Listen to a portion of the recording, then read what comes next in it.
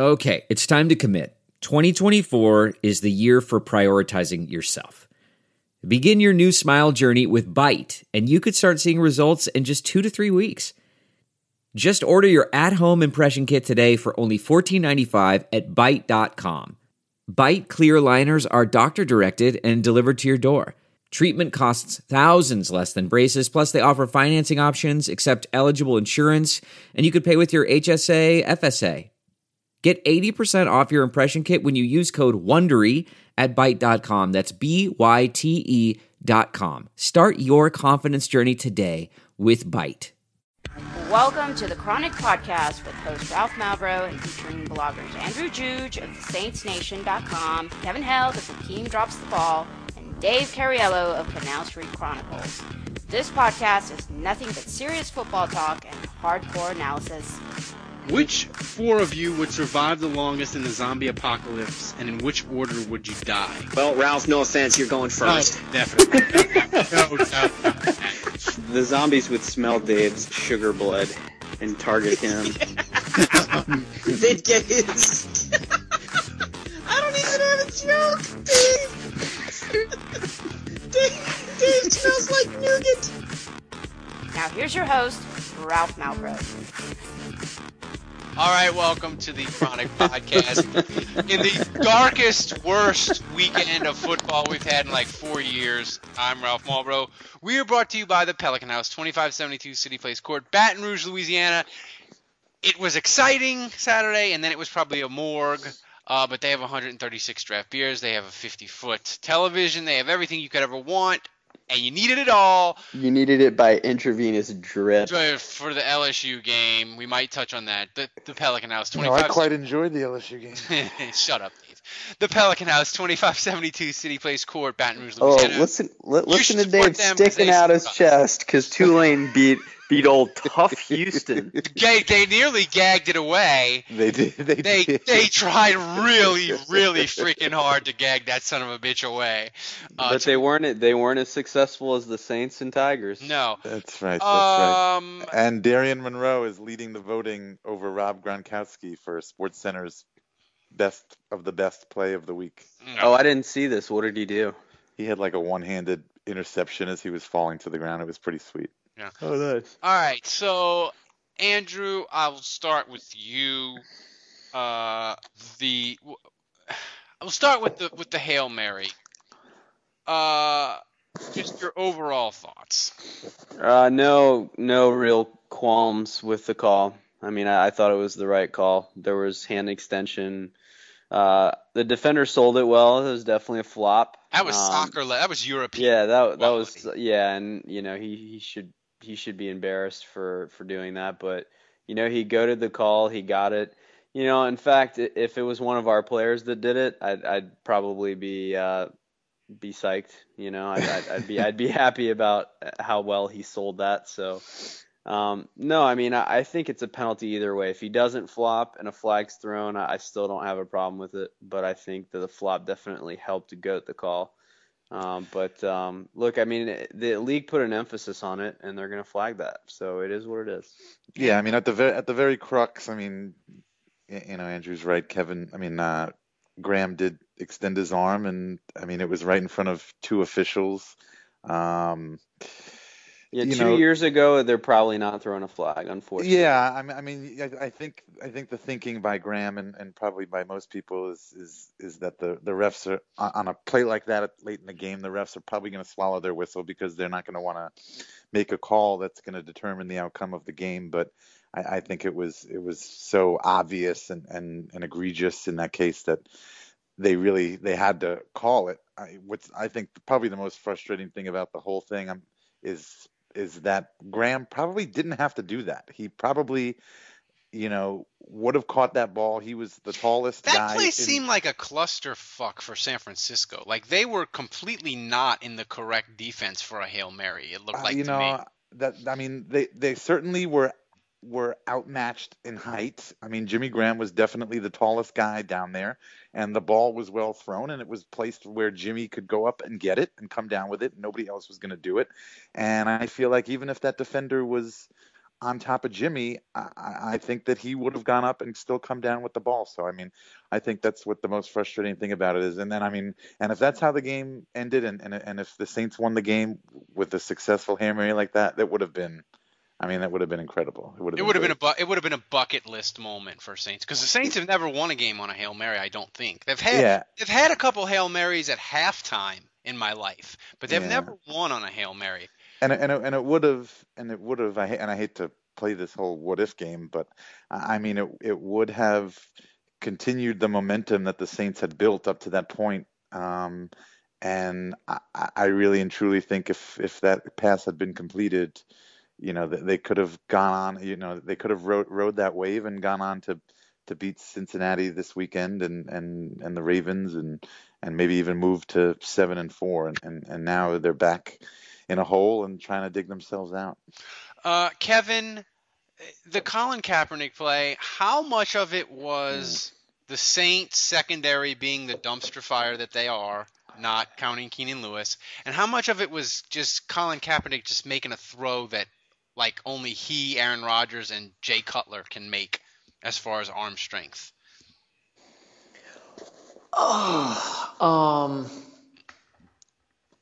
Yeah, I still gotta blame the goddamn secondary. Goddamn secondary, because it's one thing.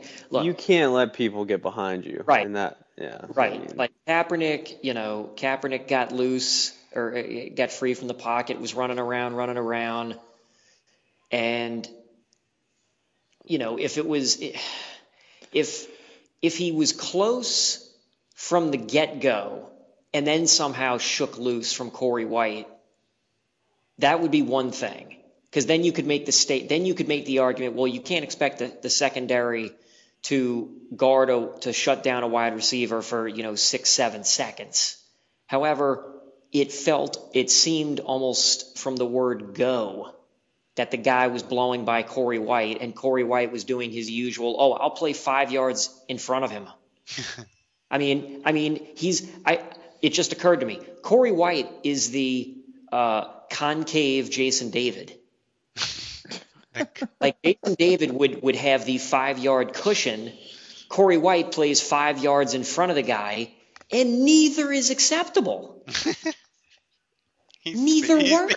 He's not Bizarro Jason David, because Bizarro Jason David would be good. So that is a good comparison, Kevin. I'm glad you're back. It's been about 3 weeks. That's why we have you on this podcast.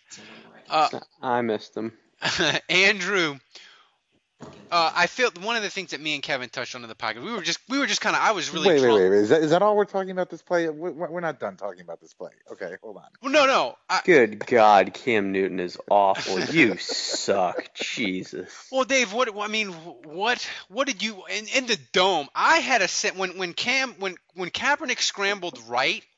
I had a play from about 15 years ago of young Brett Favre flash in front of my eyes where he hit Sterling Sharp on a bomb, basically the same way, but Sterling Sharp scored a touchdown. What did you see in the dome, and what else do you want to touch on for the play? Well, I mean, I'm not.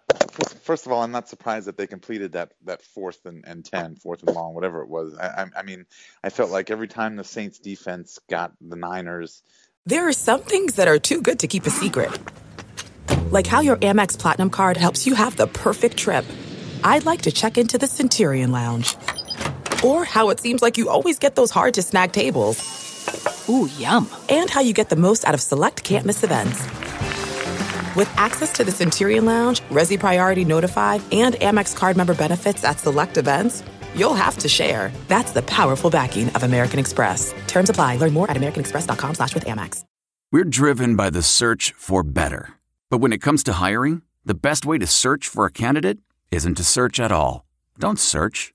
Match with Indeed. Leveraging over 140 million qualifications and preferences every day, Indeed's matching engine is constantly learning from your preferences. So the more you use Indeed, the better it gets. And listeners of this show will get a $75 sponsored job credit to get your jobs more visibility at Indeed.com/match. Just go to Indeed.com/match right now and support our show by saying you heard about Indeed on this podcast. Indeed.com/match. Terms and conditions apply. Need to hire? You need Indeed. With their backs against the wall, like on a 3rd and long, the Niners were completing some 10 or 11-yard pass down the sideline to Crabtree. The only pass Kaepernick completed on that drive, though. On that drive, correct. Yeah. But I can't. I was getting so sick of that 3rd down siren, which, by the way, we need to get rid of. But I mean, there were multiple drives where it was just like you kept hearing the siren because the defense kept holding the Niners to 3rd down, and then and even 3rd and long situations, 3rd and 10, 3rd and 9, and then giving up the 1st down, and it was so frustrating. And it seemed like they were always passes along the sideline. But to answer your question, I mean, at the game, watching the play, I mean, I'm not watching Corey White, and I'm not watching the defensive backfield. I'm watching Kaepernick. I'm watching him scramble. I'm watching him roll out. And I'm hoping that I think it was Akeem Hicks, gets to him in time or forces a throw, gets in his face or something. He doesn't do that. And so when I got home, I went to a party immediately after the game. But after that, when I got home, I watched the game on TiVo. I was like, I have to watch that play over, and I have to watch the Hail Mary because I have to see what happened on both those plays. And my wife's like, didn't you already see this? I'm like, well, yeah, but I didn't see it on TV. I saw it in person. And I mean, what it seemed like to me, as far as Corey White is concerned, I mean, it just seems like he was staring it seemed like he was watching Kaepernick as intently as I was watching Kaepernick. Andrew, how much of this was Corey White and how much is Vaccaro? I actually don't think it was on Corey White. I think they were in a 2-deep shell, 2 deep safeties, and they were running quarter zones. And I think Corey White ran with him until he got to a point where he got behind White, and then White was assuming that Vaccaro was going to pick up his man.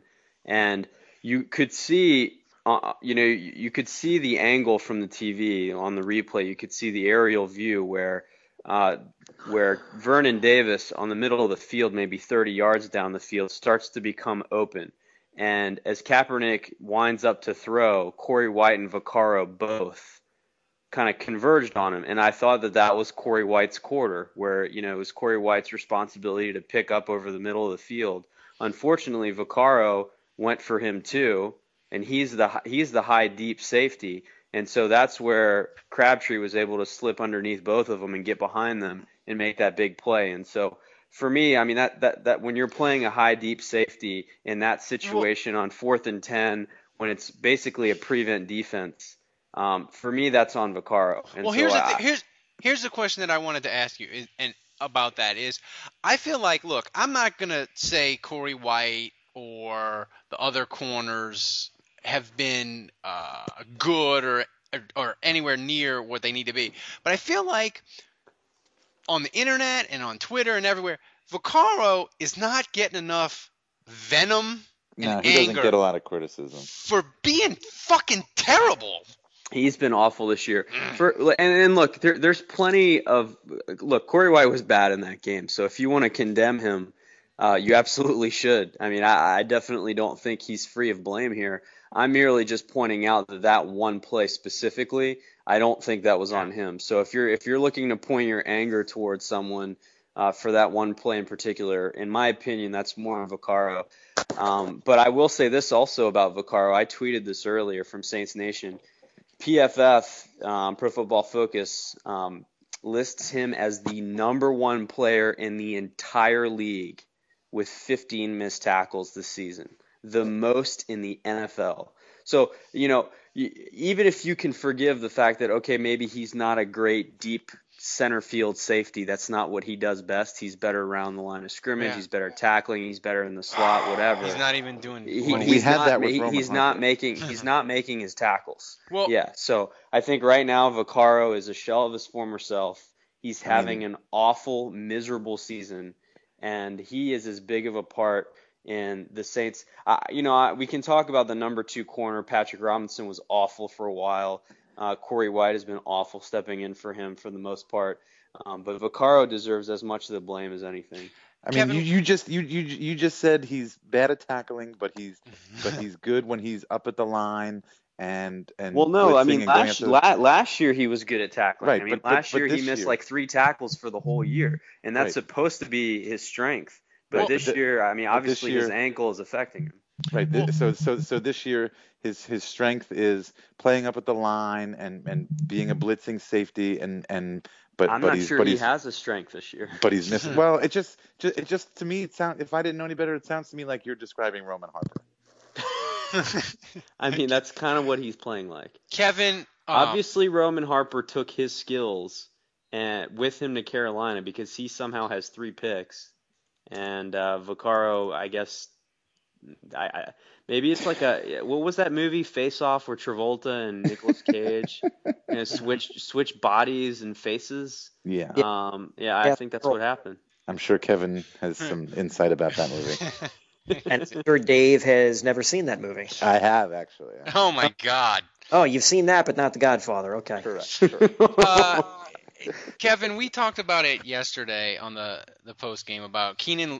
I feel like the of all the things besides getting cheated out of the Hail Mary, the thing that made me like the saddest about yesterday is Keenan Lewis was playing on one goddamn leg, and he was making plays.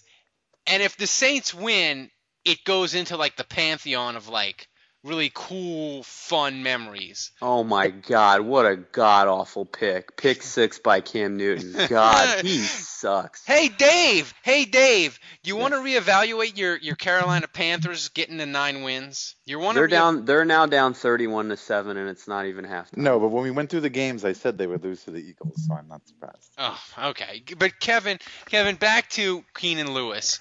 I was just going to say that I mean, I finally saw the picture of his knee today. I mean, the man had a fetus growing out of his knee. He had a fetus and he kept playing. My wife said the same thing. I mean, frankly, like, good Lord, man. The guy shouldn't have to pay for a drink. Rob Ryan should take him down to Miss Mays and get him good and liquored up. And I don't know. I don't even think doing a yeoman's job. I don't even think his knee was that swollen. I just think it looked that large in comparison to the skinny little twigs he calls legs. Ever, man. I mean, he has like the skinniest legs I've ever seen in my life. I noticed that I noticed that at training camp. When I saw him at training camp at the Greenbrier, and I talked to him for 2 seconds and was about literally a foot away from him, I thought to myself, this has got to be the only player in the entire league that has smaller legs than I do. Andrew, but what does it say? What does it say about the Saints that they carted him off and were like, he's out the game, he's not coming back, and Keenan Lewis on one leg played, and I was fine with having Keenan Lewis with one leg playing than all the other alternatives. How about that breakup, that third down pass breakup he had on one leg? That was incredible. But, I'm going to throw this out there. I think, we've talked about this before, the lack of leadership, the Saints just being so much younger on defense. And, there's a changing of the guard a little bit with who the leaders are, and that I think that's kind of the impression that this unit really needed. They needed some guy to go out there, and obviously it was Keenan, but just to go out there and say, look, I'm going to sack up, I'm injured, I'm putting my career on the line, my season on the line. I don't even care because it's all about winning, and I'm going to fight for you guys, and I'm going to try to make a play. And I almost feel like, in a sense, sometimes with football, I sometimes think with football you look for kind of reference moments in a season to kind of turn things around, and when you're struggling. And I feel like even in the loss, that's something that hopefully you can point back to and say, that was the time when the defense grew up because Keenan Lewis said, you know what, through thick and thin, we're gonna go out there, we're gonna compete. And I think that's what this team needs to see right now. So I hope it's a big positive. I kind of hope that it makes an impact, and I think it could. Well, you know that I sit behind the bench, Yeah. for all the home games. And I mean, if you follow me on Twitter during the game, I usually try to be pretty quick about anything I see that happens on the bench as far as injuries and I whatnot. gotta say, you kind of beat the media to the punch a Yeah, well, decent, well, a decent amount. Yeah, I mean, I have just as good a view of what's going on the bench as anybody out there, on the sideline, and so I do feel, and Andrew, thank you, but I do feel like that is, the one thing that I can offer Saints fans during a home game is that I can kind of get info out there ASAP, and I usually try to, and I mean, I saw Keenan Lewis come off the field, and I was intently following him throughout the entire process, and I wasn't surprised when they carted him off the field. And I thought for sure not only was he definitely not coming back in this game, but I was legitimately concerned that maybe he had torn his ACL or his MCL or something like that, and he was going to be done for the year. If he misses any kind of time, and we'll go quick around the horn on this one. If he misses any kind of time, how big of a dent does that put into the Saints' chances to win the South? It would be a crushing blow, and I think that's why you've got to be concerned. And I'm still concerned. He came off the field. He was very pissed off. He was very upset. He knew that he had a serious injury. He slammed the table when he came off the field. He's being circled by trainers and Greg Bensel and all those guys while they're doing whatever. They carted him to the locker room. He came out with a knee brace on, and I'm sure they shot him up. I'm sure they gave him a shot. And when he came back, I had to have been the most surprised person in the building. Having watched the whole thing unfold, I could not believe that he was coming back out onto the field. And I'm absolutely not surprised when they tweeted that picture of his knee and what it looked like. That didn't shock me at all. You could tell. I mean, I could tell. I watched him the whole time. He was wincing constantly, running, jogging, working it out. I knew that he was playing through a lot of pain throughout the entire game. Every series he came off and he limped and he worked on it and kept fiddling with his knee. I will say that I'm a big Keenan Lewis fan now. He earned a lot of respect in my book playing through that. I think he'll earn the respect of everyone. Yeah, and he's a hometown kid. So. He is. He's from the West Bank, and I mean, but this kind of stuff really puts into perspective how these NFL players, how these football guys put themselves on the line, put their bodies on the line, and what they go through and what they play through. You really have to respect it. I mean, and an injury like this, and without him going back out there, I mean, he certainly did more damage. Whatever injury he had initially, he probably caused more damage by going out there and finishing the rest of the game. Yeah. And it may even be something that, even this one incident that he may have lingering effects for the rest of his life that he may have to deal with. And he's doing this just so the Saints can maybe win a game against the Niners. Well, and the fact that they lost this game, if I was Keenan Lewis, I would be very pissed off. You couldn't even win it for me. I'm out here hobbling on one goddamn leg, and you can't even stop a 4th and 10 pass. It was extra frustrating because of that. Kevin, Dave's boyfriend Mark Ingram is now 11th in the NFL in rushing. That's something. It is something, but Kevin, eventually Pierre Thomas and Kyrie Robinson are going to get back. But has Ingram showed over the last 3 weeks that, you know what? They don't need to go back to no timeshare. I'm the guy, and maybe he won't get as many carries as he's gotten the last few weeks, but he's going to get more than the other two, and he's going to get more than he's ever gotten in the three-headed monster that we've seen. Well, I that was a nice burp. I think that, keep him evaluated medically, because I was under the impression that there was a risk of, that he could be, limited on Sunday because there was still some sort of lingering thing with him. And he went out and played the whole game, and he looked good again.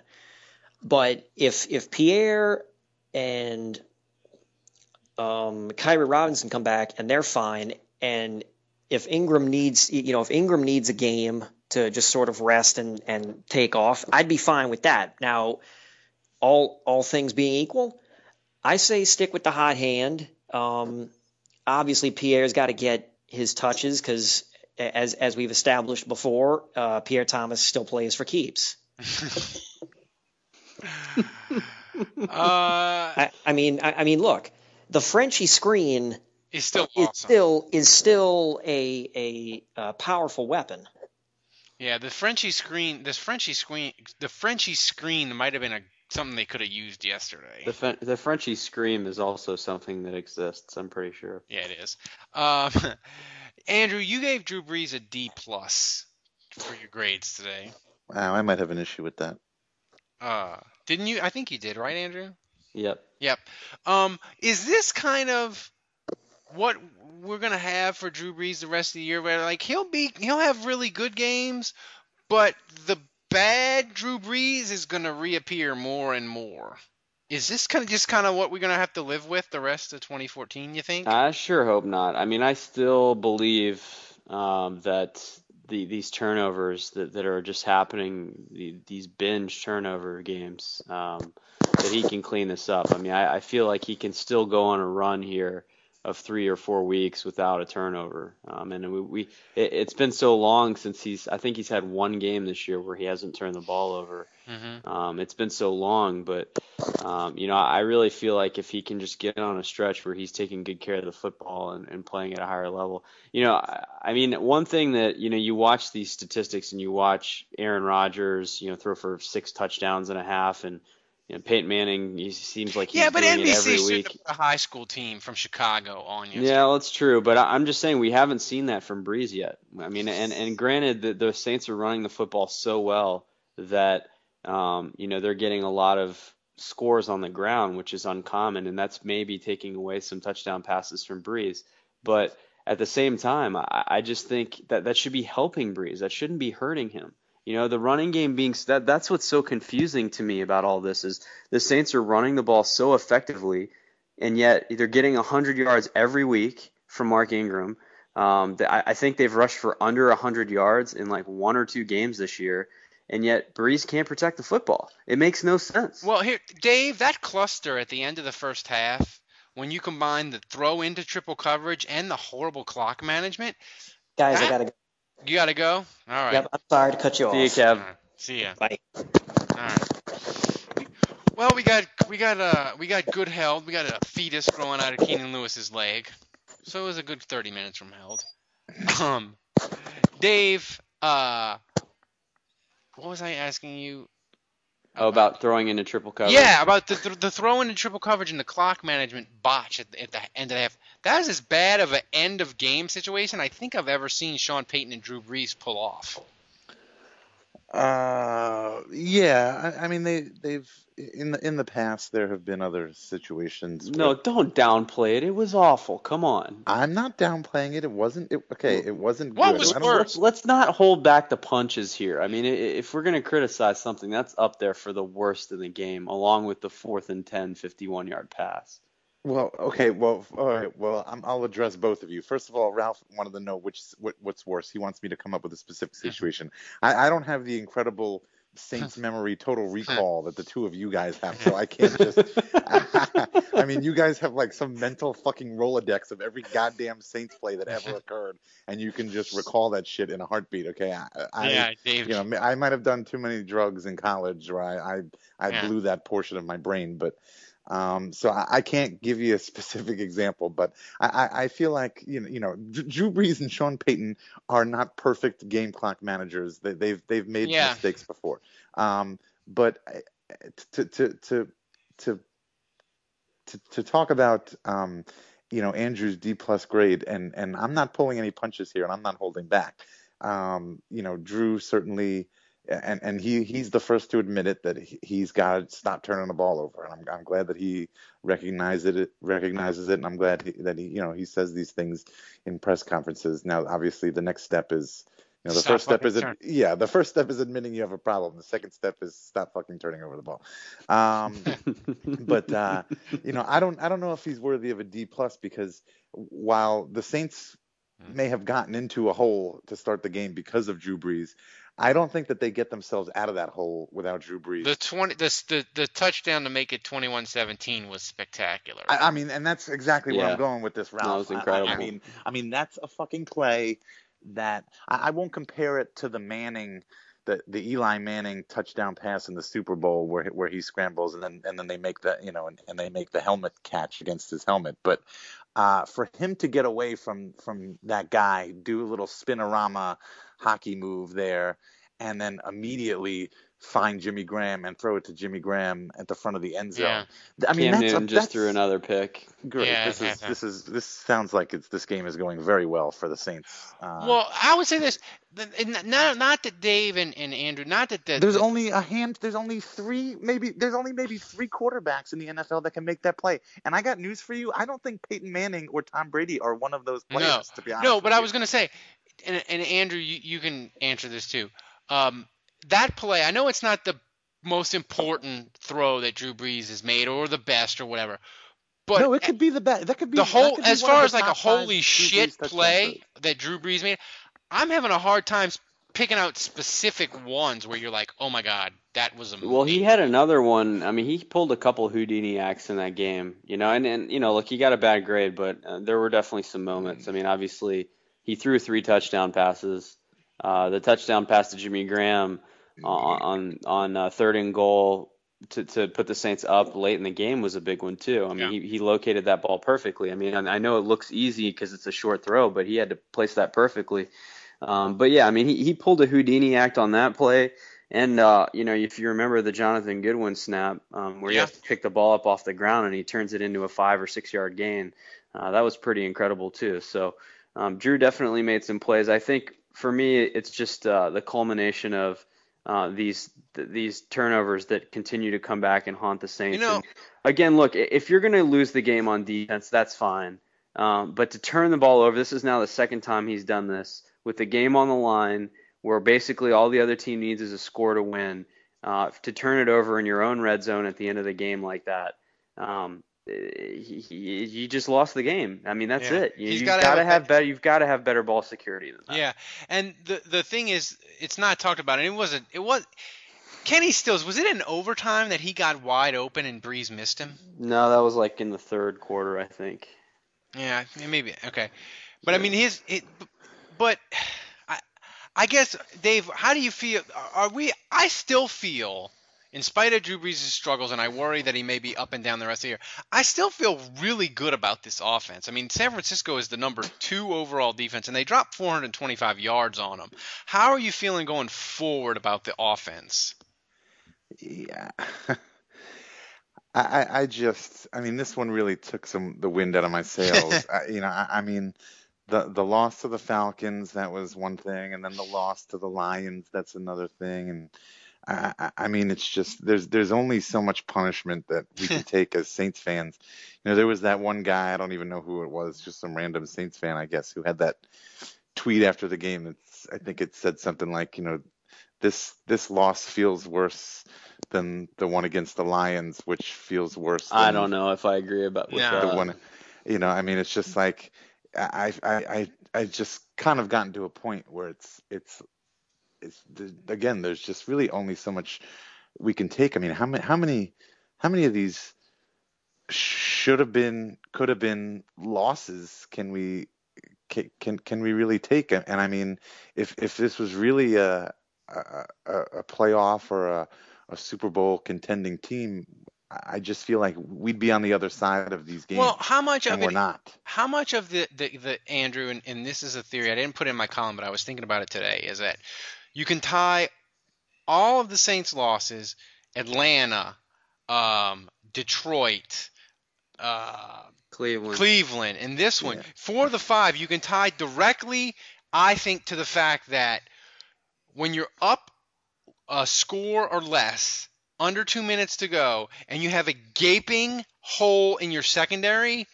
that is a recipe for disaster, and you can tie it to each one of these games. And that's a weakness that ain't getting fixed. It doesn't mean that the Saints can't win the South because the South is terrible. We'll get to that in a second. But that whole, it's just, you can't fucking fix that. And this is just the way it's going to be. Well, and if your weak secondary is ever going to get exposed, it's in the 2-minute drill. Yes. Where teams are going pass, desperate for big chunks of yards to get down the field and in a position. What do you to do score. if you're Rob Ryan in that spot? What do you do if you're Rob Ryan and you know I have a gaping hole at corner and it's the last 2 minutes of the game? If you're him, Andrew, what do you try to do schematically? It's hard, man, because look, you can decide to blitz and expose some of these guys in single coverage, and the blitzing hasn't worked very well for the Saints. They don't really have a lot of guys that blitz that well. I mean, when they're blitzing Curtis Lofton up the middle or Paris Harrelson off the edge, these are not great blitzing linebackers. So they don't really have a lot of guys that are effective at getting to the quarterback besides Gillette and Jordan. They've really got two guys. And so I just think it's hard to blitz because then you're leaving these guys out on an island. So I think what he ends up doing a lot of times, Rob Ryan, is rushing 3 and dropping 8 into coverage. Or at least rushing 4 and dropping 7 into coverage, and just hoping that he's got enough guys back there that it makes for a hard throw, and yet guys are still becoming open. So it's going to be a struggle all year. I really think if the Saints are in close games, look, they were lucky against Tampa. Mike Glennon, not a great quarterback. They were missing Mike Evans, their number 2 receiver. So, they were fortunate there. But I think anytime you're in a two-minute drill situation and the Saints need to stop, it's going to be tough because the secondary flat out just isn't good enough. And it's not just the number 2 corner. It's, also your safety in Kenny Vaccaro, who's struggled mightily this year. Dave, the NFC South is the gift that keeps on giving and giving and giving. You have been adamant the last 3 weeks. I know what you're about to ask, Dave, and before you finish that sentence and Dave answers, I'm just going to throw this out right now. Watching the Panthers, I feel like the Falcons are a bigger threat to the NFC South than the Panthers right now. Because I'm sad I'm serious. I'm sad that Kevin lost because he's our wrestling go-to guy, and if you're a wrestling fan, even if you're a casual wrestling fan like I was when I was little or now, you know that wrestling has this thing, it's called loser leaves town, where you lose the match and you have to leave the town. It's a whole setup. But I think next week, Carolina and Atlanta is a loser leaves town match. Because one of them is going to have 4 wins and the other one's going to be a total disaster. But, Dave, you have been adamant that somebody in the South is going to win 10 games. No, I don't think I said somebody in the South is going to win 10 games. I said I think 10. I said last week 10 games. The Saints could win 10 games, and that 10 games would definitely win the division. I think somebody will definitely win 9 games. Oh my God! So you're still sticking to that, Andrew? Do you believe that? It very well might be the Falcons for all you know. Oh my! Like you just said. You think is somebody in the South winning 9 games, Andrew? No. Yeah, I'm still going to stick to that. I mean, because look, for Carolina, I mean, the Saints are the only ones that have even a remote chance of getting 9 wins. Because Carolina, they lose tonight, they can't get it, and for Atlanta to get it, they would have to go 6-1. So, I just don't see. I mean, Carolina. I mean, Cam Newton looks awful, and he's getting hit on every play. I mean, the Carolina's offensive line is And finished. I'll say this, and Dave, I feel like we make fun of Mike Smith a lot, but I feel like Mike Smith is a way, way better coach than Rivera. And he can keep Atlanta trying hard the rest of the year. I don't know about Carolina. I feel like they're really close to packing it in. Are you sure they haven't already? Are you watching this game? I am. Dave, your thoughts? My thoughts on what, the NFC South? Yeah, like you. If I told you the Saints are going 8-8, how confident would you be that they're going to win the division? At this point, I would be pretty confident because I would say that because mathematically, I would say at least. I mean, because they still have to play their division opponents. So, I mean, assuming assuming they beat all three of their division opponents, because they have to play Atlanta, Carolina, and Tampa Bay again one more time. So if they got to 8-8, and assuming they won those three division games, then I would say it's a lock. But at this point, 8-8 probably does win the division. But again, I still think the Saints could get to 9-7, or somebody could get to 9-7. Andrew, if I offered you 8-8 right now, would you take it? Absolutely. Absolutely, because you're offering me 4-3 for the next 7 games. I mean, that's a winning record. I'd take it. Yeah, absolutely. I think it's gonna get. I mean, here's the question though: how? Now, if they go 8-8, though, they've got to win out in the NFC South. So I do think 3 of those 4 wins would need to be in interdivision to. You need all the NFC South wins, and you need Chicago. Yeah. Or Baltimore. Which is fine, because 2 of those 3 NFC South games are at home. I don't know. I still feel pretty good about Cincinnati next week. Yeah, we'll get to that in just a bit. And then you got to feel good about the Ravens. I mean, Ravens are a good team, but it's a primetime game in the Dome, so. Yeah, and the thing is, the AFC North is propped up by the shittiness of the South. So you know what I'm saying? You could look at that game and you could be like, oh, the Ravens are 2 games better than the Saints. That's kind of a mystery. No, because the Cleveland and Pittsburgh, they've all got to kick the shit out of the NFC South, which inflates their record. Right. Before we get to, well, fuck it. Let's just get to the Twitter questions. Dave, do you think Graham could or should have still caught the pass if Cox didn't flop?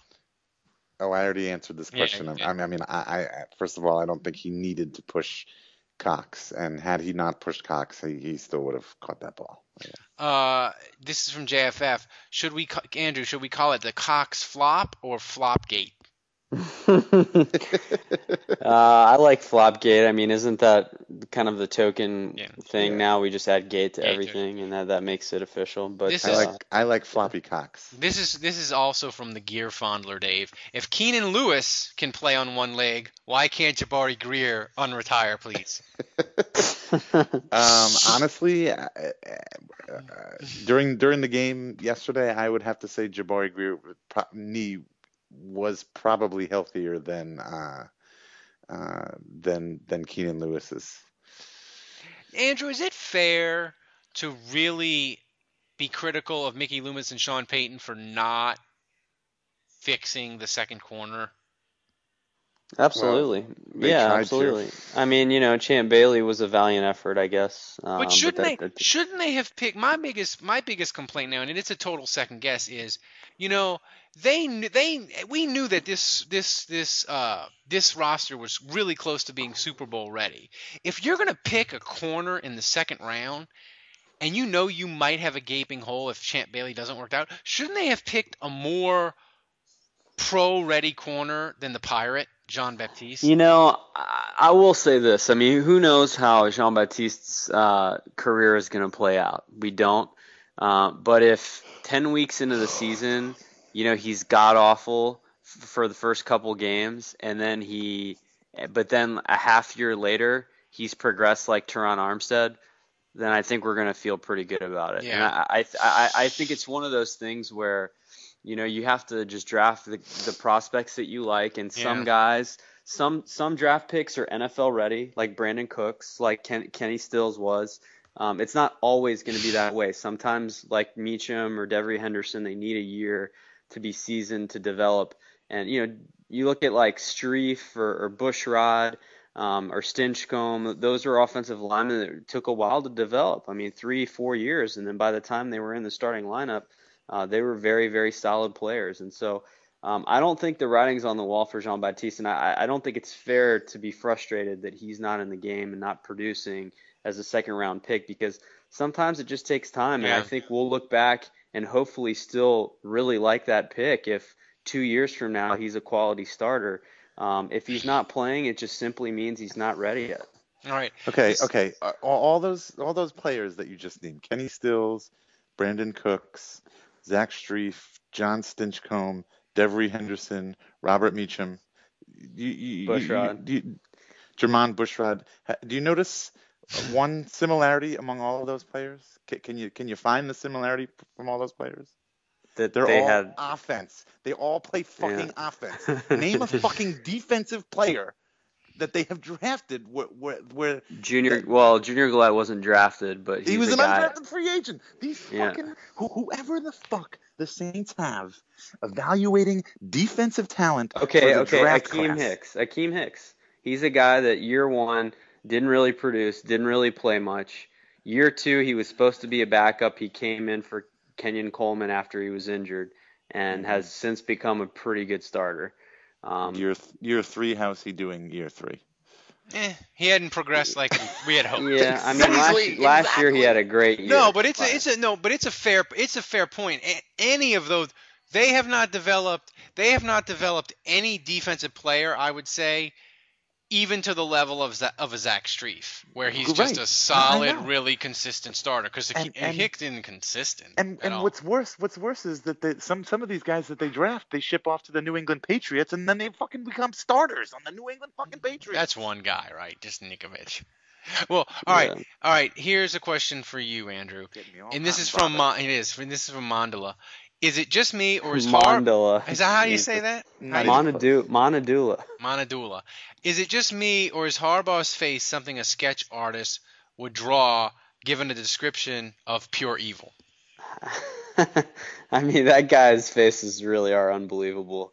I remember Gruden having some really special camera faces, and Harbaugh just puts him to shame. He really does. Yeah. All right, let's see. It's not so much evil as it is just creepy and disturbing. Yeah, he looked. You know what, Jim Harbaugh. He reminds me of a guy who is at your family dinner table and he starts talking about Amway and he gets really excited. And he wants to talk to you about a business opportunity there where you and your family can make money quickly.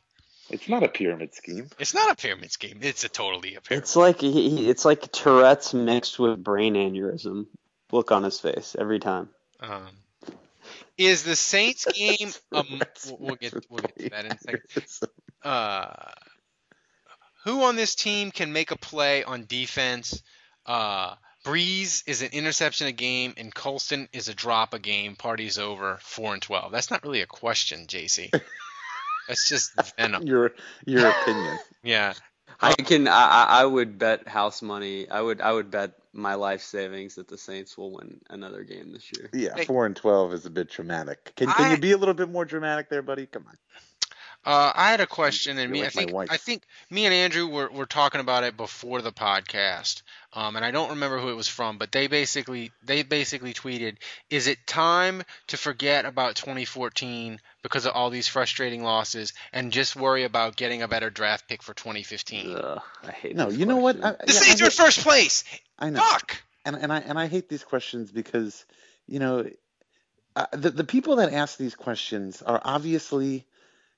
They're telling. This is a personal opinion now. I'm going to get a little philosophical here, but the people that ask these questions, in my opinion, these are glass half empty people, and they're glass half empty across the board for everything in their life. Deep thoughts by Dave Descartes. Yeah, they probably always think the worst about all the situations that occur in their life, in their personal life. You could easily, if you wanted to be a glass half full person, you could easily look at this and say, you know what? These losses, these are character building loss. I'm fucking filled up with character, Dave. They are learning they're losing these games and they're learning what not to do, and as the season wears on, as they get closer, when they find themselves in these situations later in the season, they're going to be able to recall these learning situations, and they're going to use that, and they're going to do the opposite, and they're going to at some point it's all going to click, and these close games that maybe earlier this season turned into losses. Maybe later in the season they're going to start turning into wins. So if you want to be a glass half empty, that's fine. That's your right as an American. You're allowed to do that. But you're gonna give yourself an ulcer if you live your life like that. I'm going to throw one other thing out there. When you jockey for draft position, I just think drafting second or drafting 12th or whatever, it promises nothing. I mean, you can still botch a top 5 pick. We see teams do it all the time. Raiders. I mean, the Saints got a great player in Brandon Cooks. I think they traded up to get him around 20. And if you look at all the players that were drafted ahead of Cooks, how many are going to end up having better NFL careers? Probably not that many. And so the point is, I think it's less about where you pick, where you're slotted to pick, and more about your scout team, having faith in your scout team, having faith in your evaluators of talent, being able to turn in a pick that's going to develop over time and be a quality player for your team. So I just think it's more on doing your homework and hitting on a talented player than it is where you're slotted. And with the Saints, that's pretty much going to be an offensive player. Yeah, and the thing is with this whole thing, the Saints are in first place, goddammit. And you can't bail on that. If you are worried about getting a better draft pick over a chance to go to if you say, I don't want to go to the playoffs, I want a better draft pick, you're saying, I don't want the Saints to have a chance to win the Super Bowl, because that's what getting in the playoffs gets you. Maybe you don't win it, but I can tell you can't win the Super Bowl unless you're in the playoffs. So what's the fucking point of being a Saints fan if you'd rather have the draft picks than a playoff game? Yeah, and look, Ralph, two points. Number one, we've seen the Steelers, we've seen the Giants have horrific seasons, get into the playoffs and win a Super Bowl. And the NFC this year, it's been done. So that's the first point I'll make. Number two, if you were a fan of the Saints in the early 90s and in the late 80s, like both Ralph and I were, then you'll remember all the times the Saints had ridiculous teams with double-digit wins, and they could never win their fucking division because the 49ers were always 14-2. Yes. And it didn't matter how good they were because every year the 49ers were a game better, and they never won the NFC West. Yeah. And so you know what this is? This is payback for all those years that they were in the hardest division in football. And by the way, the Rams were ridiculously good around that time too. The Saints finished in a 3-way tie at 10-6 in 88. 3-way tie, and they didn't make the playoffs. No, they didn't make the. I don't know. Yeah. I don't know. So you know what? If they go 7-9 and win the division, it's just I'm going to take it because for all those years I had to suffer through great Saints teams that couldn't win a division because they were pitted against Joe Montana and Jerry Rice. Then I will take it. Yeah, Dave, this is and Andrew mentioned something else too. He mentioned the Giants and the Steelers, sort of backing into the playoffs and winning Super Bowls. And I mean, I have to say that I would say since about week 2 or week 3, I have had the 2007 Giants in the back of my mind all along. I feel like as a Saints fan and for all the other Saints fans, I think that's sort of the model that you need to look at. If this team stops turning the goddamn football over, they're going to start putting 40 points on teams every week. Yeah, and they could easily go into the Super Bowl and beat an undefeated New England Patriots team. I mean, strange things have happened, and strange things will continue to happen. And I think if you're looking for a model, if you're looking for a beacon of light at the end of the tunnel, I think the 2007 Giants team is kind of who you have to look at and say, look, these guys did it, and the Saints could maybe do it. I think that's true, but here's the thing. And the thing is, we're not even saying the Saints are going to win the Super Bowl. If you ask me yes or no, are they going to do it, I would say, of course not. But the point is, they're in first place. Let's root to get in the playoffs because if the season ends today, that's where we're going. Host Dallas. At this point, if they make it to the division round of the playoffs, I would consider that incredible. Well, here's the thing with me and the NFC this year.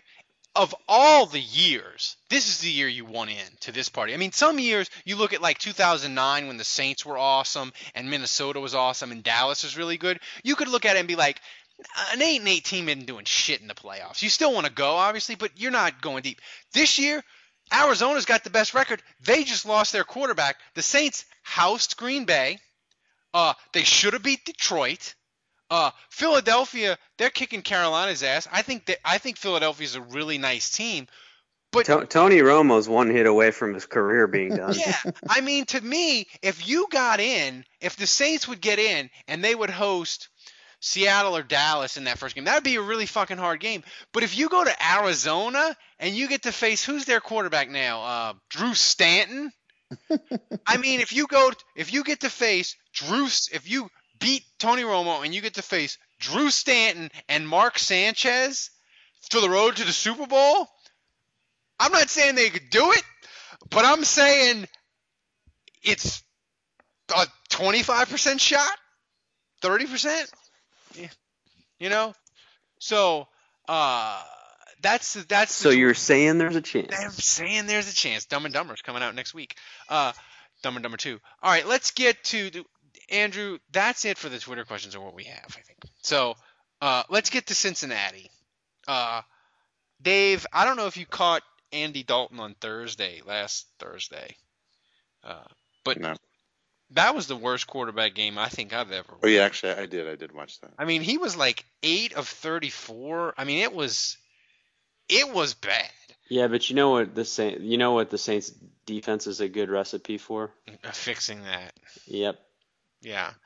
Well, Dave, how do you feel? How do you feel going into Cincinnati? And since Carolina's going to lose, is it a must-win Sunday? Well, I mean, I kind of feel like just about all the games here on out are must-win for the Saints. But that being said, I would say if there was one game left on the schedule that they could lose, it would be either Cincinnati or Baltimore, simply because they're AFC opponents, and as far as the standings and playoff contention are concerned, losing one of those two games would hurt them a good bit less than losing to an NFC opponent, or even worse, an NFC South opponent. So, none of us, I don't think the Saints are going to win out the rest of the season. By the way, Cam Newton just had his 5th turnover. Yeah. Well, my theory was with I'm sure Ralph started him in fantasy. I didn't. I started Sanchez in fantasy tonight. Well, that was actually a good start. Because the thing is, I forgot that Tom Brady was on a bye, and I waited too long, and Roethlisberger was locked, so I had to pick up a quarterback and start him. So I had to pick up Sanchez. And I'm going to win in fantasy tonight, starting Mike Glennon in one of my leagues. Wow. Because it's a 12-team league, and I forgot that Phillip Rivers was on a bye, and I didn't claim a quarterback, and I didn't realize that Mike Glennon wasn't the starting quarterback for Tampa anymore. I am a fantasy retard, is what I am. As far as Cincinnati goes, 13 of 39 for Mr. Andy Dalton, and Cleveland ran for 170 against them in Cincinnati. 30th off defense in the NFL. 30th. 31st against the run. Yep. 143 yards a game. So, Dave, my question to you is your boyfriend going for a C note again? No. I think the ride's probably over. He may rush for 100 yards again this season, but I would be in shock if it was for 4 straight games. And I've got to assume at some point Kyrie or Pierre is going to get healthy this week, and one of them is going to come back. To be quite honest with you, I really cannot believe that he ran for 100 yards on Sunday against the Niners, especially when they got down early. I even tweeted, I was like, well, I guess we're not going to be really seeing much of Mark Ingram for the rest of this game, because I thought for sure that Peyton was going to start calling a pass-heavy game to try and play catch-up and abandon the run. But again, to my surprise, he kind of still stuck with it. So, that could be a sign that says I'm wrong, that would prove that I'm wrong, maybe Peyton has turned a corner on the rushing game, and maybe he is willing to devote and dedicate to the run, regardless of what the situation in the game is. But I just got to think that it's going to catch up to Ingram physically, and he's going to slow down a little bit, and also they're going to change it up so that teams don't start keying in on Mark Ingram and selling out to stop him. So I'd be shocked if he surpasses 100 yards again for the fourth straight game. Andrew, how big of a deal is it if Keenan Lewis can't go as far as guarding AJ Green and Mohamed Sanu?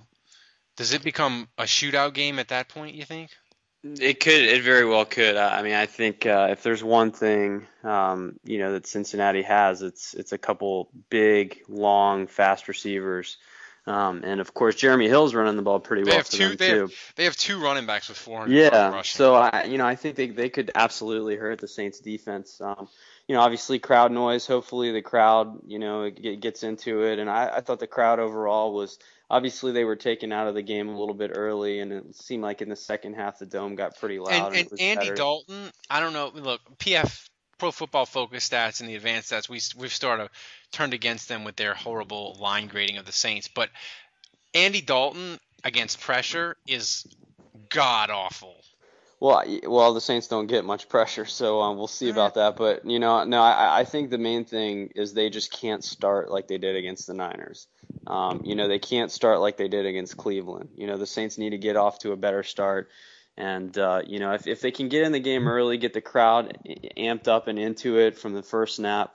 Defensively, I really think the Saints just need to run the football more. And I know that seems crazy when they've gotten 100 yards out of Mark Ingram and mid-20s to 30 carries these last few weeks. But I really think there needs to be an emphasis this week, even if they throw the ball 20 times in the game or less.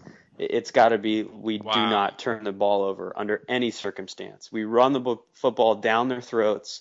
We have to live with punting if that's what it takes, but we do not turn the football over.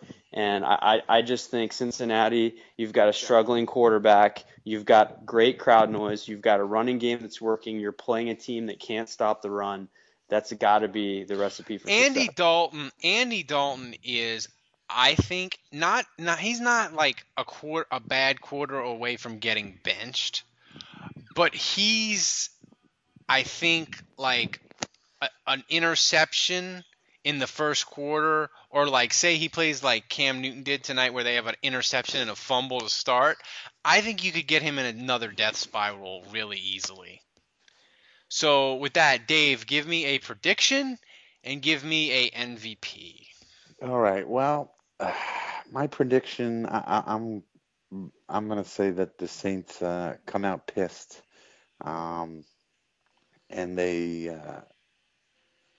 abuse the Bengals, make them their whipping post. Yeah. And so I'm going to say 45 to 14 Saints. And every time Dave does this shit, they come out flat. Every time. Yeah. And MVP for the game, I am gonna go with 45 points. It's got to be somebody on offense. Yeah. I'm gonna go. Well, I'll say this: if Pierre Thomas plays and he's healthy and returns, I'll make it Pierre Thomas. If he's not healthy, I am gonna go with. The rumors I've heard is that Kyrie will be back for this game, but PT will not. PT. All right. Yeah. That could be dead wrong, but that's just what I've heard. Yeah. And okay, well, if PT is not injured, I'm gonna go, or if PT is still out, I'm gonna go with. Man, this is tough. I want to say Nick Toon, but I'm not stupid. Joe Morgan. Yeah, shit. I'll go with. You know what? No, I'll go with somebody on defense. I'm gonna go with. You know who I'll go with? I will go with Akeem Hicks. Nice choice. Andrew? I think the Saints are going to once again turn the football over late in the game and give Cincinnati a chance to win it. And despite having 200 yards on the ground and a chance to milk it, they decided to throw the ball because Sean Payton can't help himself. Oh, Lord. And so I'm going to say the Bengals steal this one at the gun, 24-23. And I guess the player of the game, I'll give it to Jeremy Hill, who Oh, my God. Are you just... keeps the Saints alive. Uh, I'm going with reverse jinx here. That seemed to work better for me this year. Yeah, people are begging me. Philadelphia won and kept me from going 0-5 in my picks, and I'm a sweltering 18 and 20. I'm 19 and 28 picking games for the Channel 4 column, which is atrocious. Just pick the Bengals. Just pick them. I haven't picked this. I haven't picked the Saints. Do it for New Orleans, Ralph. I haven't picked the Saints game correct since Minnesota. I'm torn about. Don't do it. Don't do it, Ralph. I'm gonna. Think of the greater good. I'm gonna go with your scenario, Andrew, but I'm gonna say it's gonna be a little bit worse. It's gonna be 34-21 Cincinnati, and that their Saints are gonna be driving to go ahead, but Breeze is gonna throw a pick six, and they're gonna lose 34-21, and they're gonna be 4-6, and still be in first place, but tied with Atlanta. Because Atlanta's going to go to Carolina and beat. Well, then wouldn't Atlanta be in first place? Well, then, yeah. Well, then, yeah. Atlanta would be in first place because they would hold the tiebreaker, and Mike Smith will get a 5-year extension. So that's where I'm at. I'm really torn about this game. I feel like. All right, so it's officially in the bag for the Saints now that Ralph. Yeah, I don't know. I probably won't flip now that I've done on the podcast, but I don't know about this. I'm going in for it. So that's. I don't know if that's good or bad. I'll be there. Cam Newton is getting run the fuck over. And so, Andrew, you said it, but I really believe it. Atlanta's the team in the South. I really believe that. I think. Yeah, I mean, I think they're more of a threat just because they actually have a competent offense, but. You know, I mean, the main reason the Saints are still hanging on for dear life is you've got the Panthers are 25th overall defensively, the Bucks are 29th, and the Falcons are 31st. So the Falcons, of all these bad defenses we have in the NFC South, and the Saints, by the way, are 19th. So if you think the Saints offense, or I'm sorry, the Saints defense has been bad this year, well, just rest assured. That everyone else in the division, I mean, if you're looking at Carolina try to stop the Eagles right now, you would know that Tampa's a little bit baffling because they have McCoy and they have that really good linebacker. I can't think of his name. Well, I mean, shoot, the Saints put up 37 on them. Yeah, but I mean, the Tampa Bay, it's sort of confused because they have McCoy and they have that I can't remember the kid's name. He's the outside linebacker. And he's fantastic. Oh, Levante David? Yeah, Levante David. Like, they have really good – they traded Mark Barron. He was a failure. But they paid for that corner.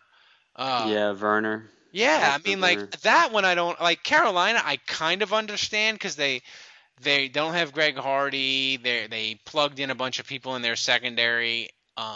I get it. Atlanta's defense was terrible last year. Like, I get all of the Tampa. I don't quite understand, but well, Atlanta is the worst of all those teams. Atlanta is the worst. So it's one of those things where the Falcons are a threat, but the only way the Falcons can really win games is by pulling off the shootouts. You know, the 45-41. I mean, literally that's the only way they can really win games. And their line's still a train wreck. Yeah, their offensive line. So. All right, I guess we'll thank. Oh yeah, we need donations because we need to pay. We need to pay for this lovely podcast. You need to hear crystal clear sound of Kevin farting and burping and being in a stairwell. Or just missing the podcast altogether. Oh, missing the podcast altogether. Go to there, donate what you can. We appreciate it. And I promise I'm working with the Podbean people. They're telling me we're going to have the Android app so people can listen to it on Android. But go to Canal Street Chronicles. Dave has the comment thread during the game. Andrew's got his grades up. So go to there. And so... Where is that, Ralph? That's Saints Nation. Oh, okay. Just making sure you knew. Yeah, the Saints Nation. I read your grades every week. I read the grades, and I read the 5 things to look for while I'm eating my breakfast on Sunday. All right. Or watching Premier League soccer at 8 in the morning. So go there, and Kevin, of course, is on Twitter. On Twitter or Tinder, if you're a lady. So for Kevin, for Dave, for Andrew, I'm Ralph. Until next week, be well.